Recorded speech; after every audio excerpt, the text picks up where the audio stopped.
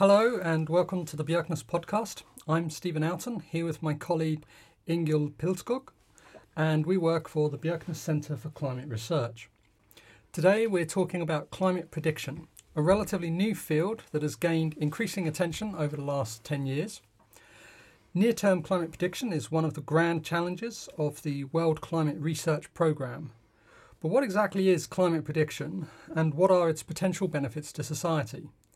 We're joined today by Helena Langehaug, a researcher at the Nansen Centre here in Bergen, a member of the new Bjerknes Climate Prediction Unit and co-organiser of a recent international workshop on climate prediction.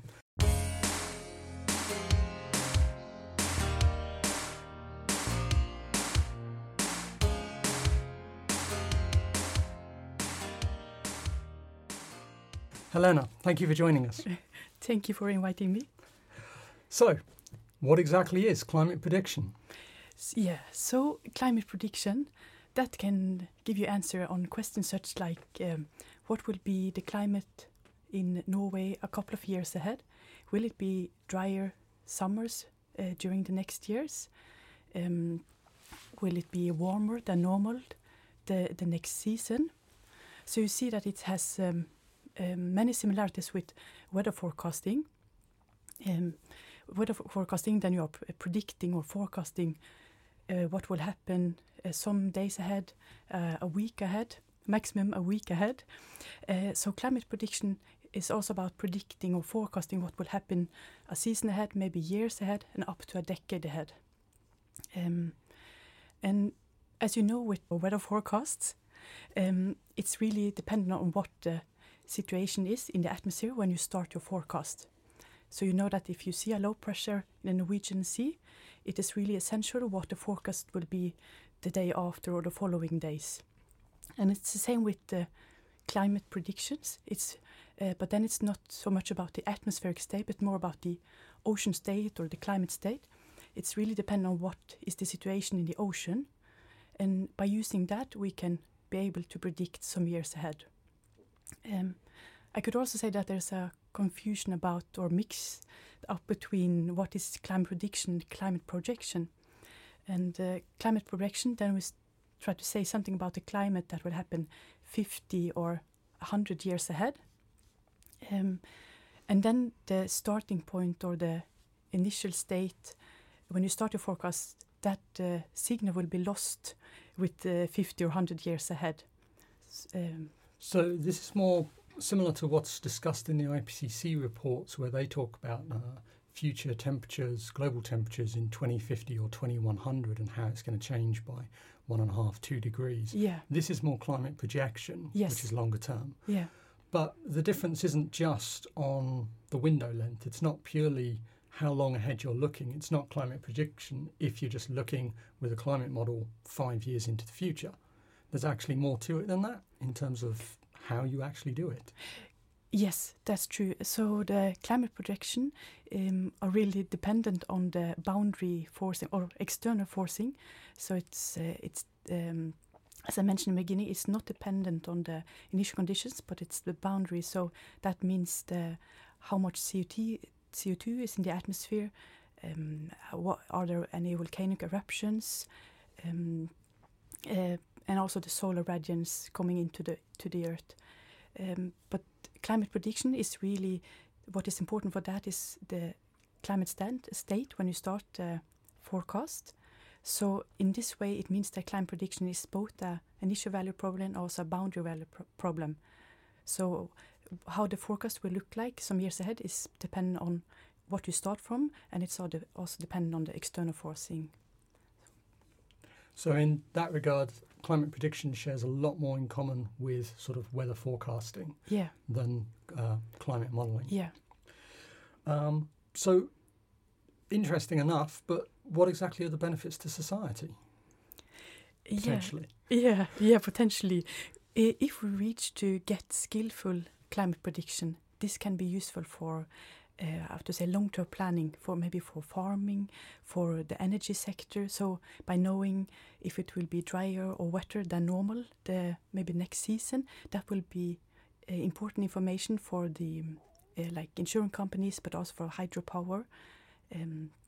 So there are several things that could be useful if the predictions are skillful. How exactly are you working on this? You're developing a new model, is that correct? So this large project that was started 2018, the Bjerknes Climate Prediction Unit, they are really working on developing or improving the Norwegian climate prediction model.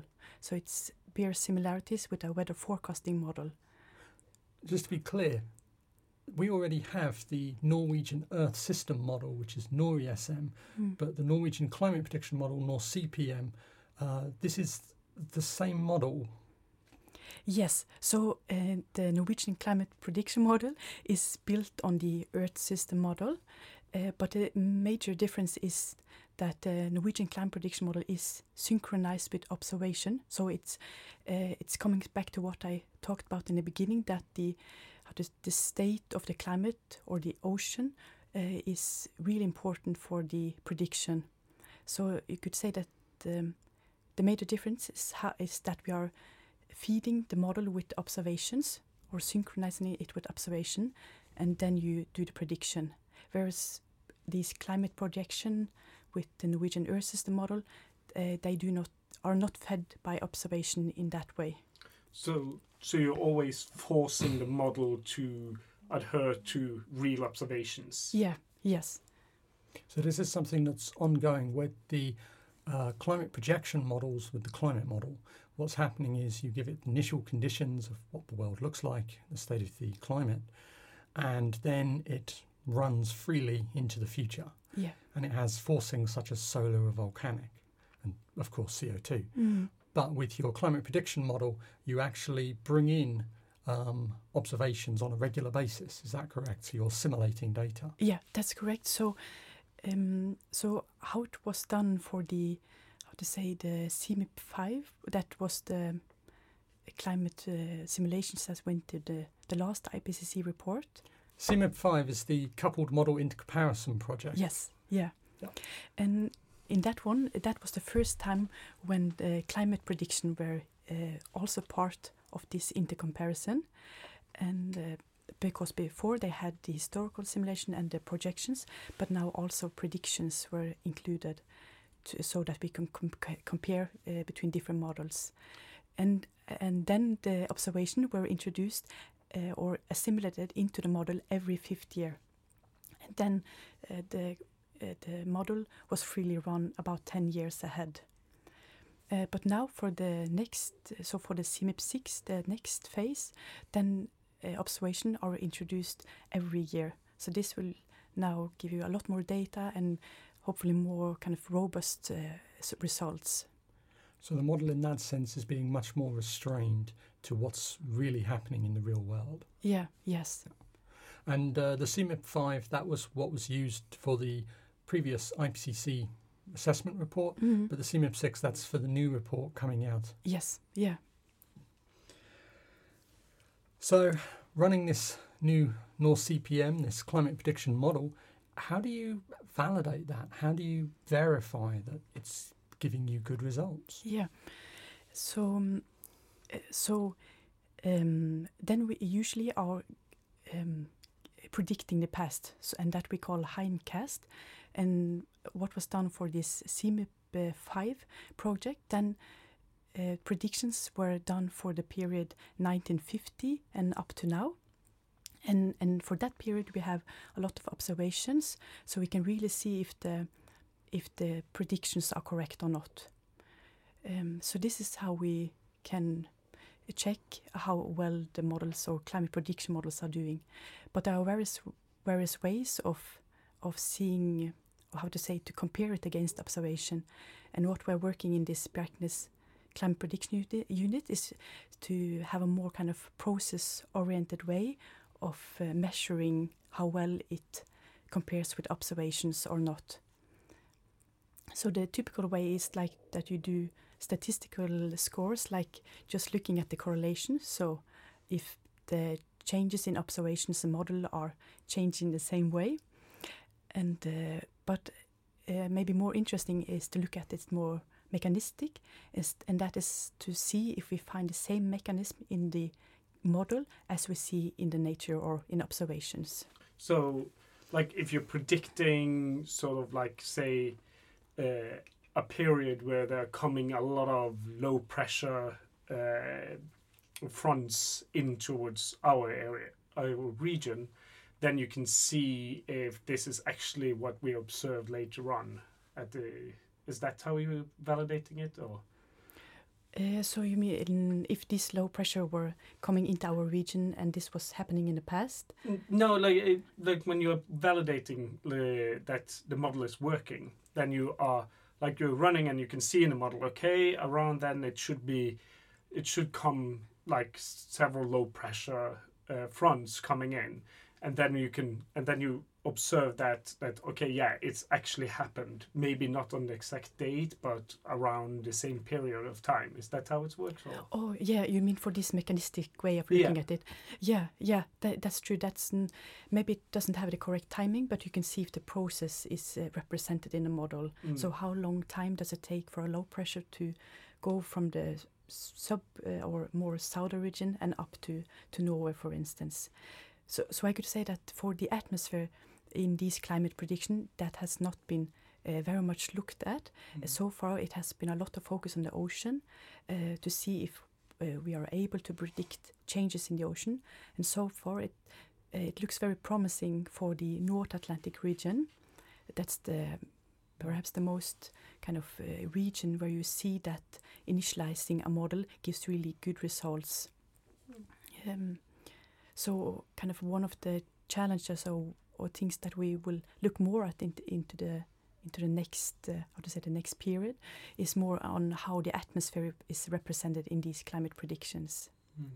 This is going to be quite a challenge though, because one of the features known in NORI-SM and in many of the climate models is that they have a not wonderful, we'll say, representation of the North Atlantic storm tracks. So the low pressure systems tend to be too zonal. They're coming too much across in sort of mid-latitude or southern Europe rather than coming up north towards the Greenland, Iceland, Scotland ridge in this direction. So how will that affect climate prediction? Does the CPM still have that problem in it? Yeah, that's right. And it's not only like these shortcomings are in the atmosphere, but also we see those similar things in the ocean. For instance, like the North Atlantic current is also have kind of typically a zonal direction in climate models. And also you mentioned this Greenland, Scotland ridge. Yeah. This is kind of a very subsea ridge, and it seems difficult to kind of transport signals from the North Atlantic, the big basin, and then into the Nordic Sea across this subsea ridge. So these are kind of challenges that are in the ocean that we are also working on how that can be improved in the climate model. I could just maybe say that for this subsea ridge, the Greenland Scotland ridge, that seems to be a barrier for passing signals to the north, that can perhaps be better with a high resolution model. Exactly what I was going to ask, because that's that I know is one problem in a lot of these climate models are that there are a lot of these fine geographical structures that can affect that is not a good resolution in the models per now. But so you are hoping that better resolution will improve this part. Yeah, and we have already done a study maybe a year ago, and then we saw that having a higher resolution in the ocean, that gives you more realistic ocean currents, and thereby making it, allowing signals from the south to be better, transported north to the Nordic seas and towards the Arctic. What exactly is the resolution of the ocean in NORI-SM and NORCPM? Is there a difference? Have you improved the resolution? So by now it's the same resolution. So that's 1 degree by 1 degree. What we want to do as the next step is more to look at a quarter degree, quarter degree by quarter degree resolution. So that brings it down to a horizontal resolution of about 25 kilometres. Yeah, that's right. Yeah. So there seems to be a lot of outstanding challenges with this. One limitation is that currently you're working with NorCPM, which is a single model. As I understand it, the multiple models, different models, might show skill in different areas, but they don't necessarily agree on where they're skillful. So previous studies have shown that for the North Atlantic, like the subpolar North Atlantic, most of the models agree that this is a region where it's possible to predict what will happen in the ocean. So most of the models agree on that. But it's true for different regions. It can be some models are more skillful than others. And for the Norwegian climate prediction model, we are really focusing in the Atlantic Arctic domain, so trying to improve the model in that region. And I guess maybe for other models, they will more focus on their region to improve it in, the close region for that modeling center. So one area, of course, of interest for many of the listeners will be the Nordic Sea regions. The climate prediction would actually be useful for things like fish stock distributions and so on. Yes, and that's, as mentioned, it's like in the ocean we see the most promising results. So if you are able to predict the upper ocean heat content, that could help maybe to understand like the place or distribution of fish stocks, for instance. So you've mentioned a few times this new Bjerknes Climate Prediction Unit, but climate prediction is not something that's, of course, limited to Norway or to the Bjerknes Centre. It's an international effort. So how was the new international workshop that was hosted here? Was it a success? Were there many unexpected results? Were good ideas presented for solving some of these problems? Yeah, it was a very good workshop. In the beginning of this month, I think it was maybe more than 50 people joining the workshop. So it organized jointly by this BCPU, or the Bjerknes Climate Prediction Unit, and the EU Modelling Cluster, or Climate Modelling Cluster. So it was also a focus on climate modelling development. And one issue, like a future challenge, is about computational costs, because when you go down in resolution, or higher resolution, let's say that you double the resolution, this gives you 10 times more computational costs. So that's an enormous computational cost. So that's for the resolution. But when you do climate prediction, you also need to produce a lot of ensemble members. So it means that you create a lot of simulations for each time you start the forecast. So an ensemble member is when we're starting the model and we run it multiple times, but you make very subtle, very small fluctuations at the beginning, and you just let those grow throughout, so that gives you some idea of what the model spread is, the model error Yeah, is. exactly. Yes, yeah. Because there are a lot of uncertainty in the initial conditions, so by slightly changing the initial condition, you can have, different outcomes and to see the uncertainty. But this, to create a sufficient number of ensemble members, this also costs a lot, like computational costs. So there's kind of a discussion on how many ensemble members needed, and also how high resolution do you need. So you really need to find out what is the best way. So that was one of the things that we discussed at the workshop. Just for the record, at this workshop was at the beginning of June 2019. Yes, yeah, thanks.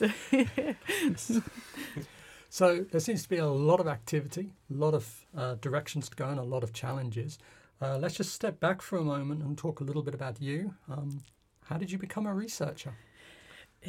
Let's see. So when I started at university, I didn't know anything about oceanography. I guess I didn't know what a PhD was. So it was, to become an oceanographer has really been along a unknown path. It's just taking step by step and choosing what I find most motivating. So here I'm sitting now. So that's, So you've trained as an oceanographer, not as a climate modeller, in essence. But as you say, in climate prediction, a large part of it is coming down to what the ocean is doing. Mm-hmm. So this has really set you up well for moving into this new field of climate prediction. I'm happy about that. I started with more kind of traditional type of oceanography, working with water masses in the ocean, and then more as I turned to my PhD, it was more about climate variability in the Nordic seas, and then went off with climate prediction. So it's So we're approaching the end of our podcast here. Couple of quick questions then. What do you see as the future of climate prediction? The future of climate prediction is very exciting, especially for scientists, to see how far we can reach with this. How skillful can the climate prediction be? And if we reach that it's skillful so that it can be useful, it will be even more exciting for the society, hopefully. It's a little prediction then, if I can press you for it. When do you think that climate prediction will become skillful enough to actually be made operationally available to people and businesses? For the ocean, it's already promising results that could be used. But then coming to the atmosphere, what happens over land, when will it be skillful? It's not sure that we can really be able to make skillful predictions over land. We do not know yet this. But there is already a lot of focus on how how climate prediction can go into a kind of operational phase. So many people are working trying to understand how to communicate with other fields. So this really is uncharted territory you're exploring. Yeah. Okay. I'm Stephen Alton. My name is Ingjald Pilskog. And we'd like to thank Helena for joining us today. Yeah. And that's the end of our podcast. Thank you for listening. Thank you.